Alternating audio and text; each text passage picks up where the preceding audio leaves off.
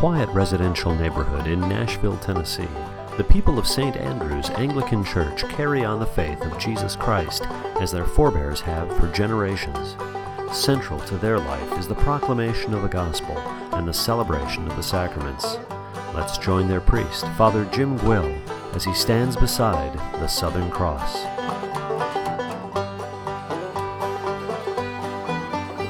In the name of God the Father, God the Son, and God the Holy Ghost. Amen.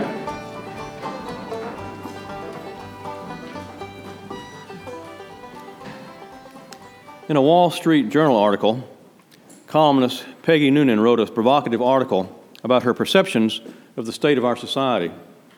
She entitled the column, "A Separate Peace." This article in some way eerily echoes the words of Micah, written over 2,500 years ago, bouncing off the walls of today's culture. Ms. Noonan basically writes about the feelings that the wheels are coming off of everything in our society, from the institution, the legislature, to the courts, to the schools and the churches. She writes, quote, "I mean the whole ball of wax, everything. Cloning, nuts with nukes, epidemics, the growing knowledge that there's no such thing as homeland security, the fact that we're leaving our kids with a bill no one can pay. A sense of unreality in our courts so deep that they think they can seize grandma's house to build a strip mall. Our media institutions imploding, the spectacle of a great American newspaper, the New York Times, hurtling off its own tracks, as did CBS and other, that's my commentary, other news sources. The fear of parents that their children will wind up disturbed and their souls actually imperiled by the popular culture in which we are raising them. Senators who seem owned by someone, actually owned by an interest group or a financial entity. Great churches that have lost all sense of mission and all authority. Do you have confidence in the CIA, the FBI? I didn't think so," end quote. And that was written a few years ago. She ends the article writing about our elites, whom we normally expect to get us through such messes, and again strikes an eerily similar tone to the arrogance of the leaders in Micah's time, who felt they were untouchable by the surrounding troubles. She writes, quote, "I suspect that history, including great historical novelists of the future, will look back and see that many of our elites simply decided to enjoy their lives while they waited for the next chapter of trouble, and that they consciously or unconsciously took grim comfort in this thought, 'I got mine,' which is what the separate peace comes down to. I got mine, you get yours," end quote. Jesus said the scribes and the Pharisees sit on Moses' seat and bind heavy burdens, hard to bear, and lay them on men's shoulders, but they themselves will not move them with their finger. They have their peace. We have to make our own. Life today is so complex. We bounce from crises to crises in our lives and seem to live in controlled chaos. We live day to day, moment to moment. The wheels are coming off, and no one seems in control. But then there's the one center in our lives that will still hold, that we can still grasp, can still rely upon. That's Jesus Christ our Lord, who is the same yesterday, today, and forever, as we read in the fine passage from Hebrews 13:8. There's got to be something immovable, someone we can count on. We feel it emotionally in the turmoil in our gut when we get up to face the day and do our duties. When things do not work out, when our disappointments are so overwhelming, our plans are awry, we need to feel that someone is there quietly but strongly keeping us together, feeding us with His Spirit, reminding us that we are not alone. Our Lord is there. And how do we demonstrate this intellectual truth in our lives, this emotional fact? One way, the main way we do so here, is through our liturgy, our worship. Most people may find us rigid, unimaginative, not progressive at all. But we demonstrate this truth of Christ each Sunday, that He has not changed and doesn't change. We demonstrate this each Sunday and during our daily offices by performing this worship in the same inspired, dignified, and traditional way that stretches back centuries in time.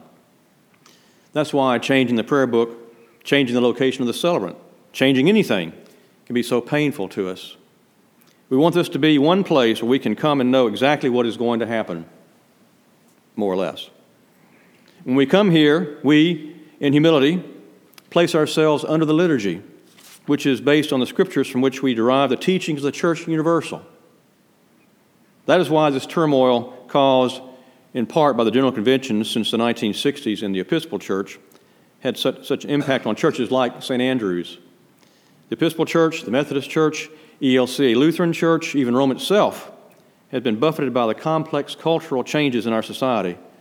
That has caused people to fall away, even as ECUSA, the other churches, have walked further away from the Anglican communion. But we are seeing the realignment of Orthodox, traditional Anglican churches, including the coming together of many churches in the continuum. I witnessed that myself in Atlanta a few weeks ago. The St. Andrews hasn't changed in any major respect. The teachings of the church as to how to interpret the Scriptures hasn't changed. The revealed order of ministry of the church hasn't changed. Our liturgy hasn't changed, yet we haven't been spared the turmoil. Just as a large rock in a swift-flowing stream creates strong and complex currents and eddies that will swamp a boat or a raft going by, so have we been buffeted about. So does the Orthodox faith, once received from the apostles, create strong currents and undertows against a stream of revisionism. Thus we see people react both positively and negatively because of the wheels coming off the church around us, which impending crash affects our very existence in this worshiping community of Christians under the patronage of St. Andrews. This arrogance on the part of the leadership of the mainline churches over the years reflects the attitudes Micah noted of the false leaders and prophets who claimed God was with them.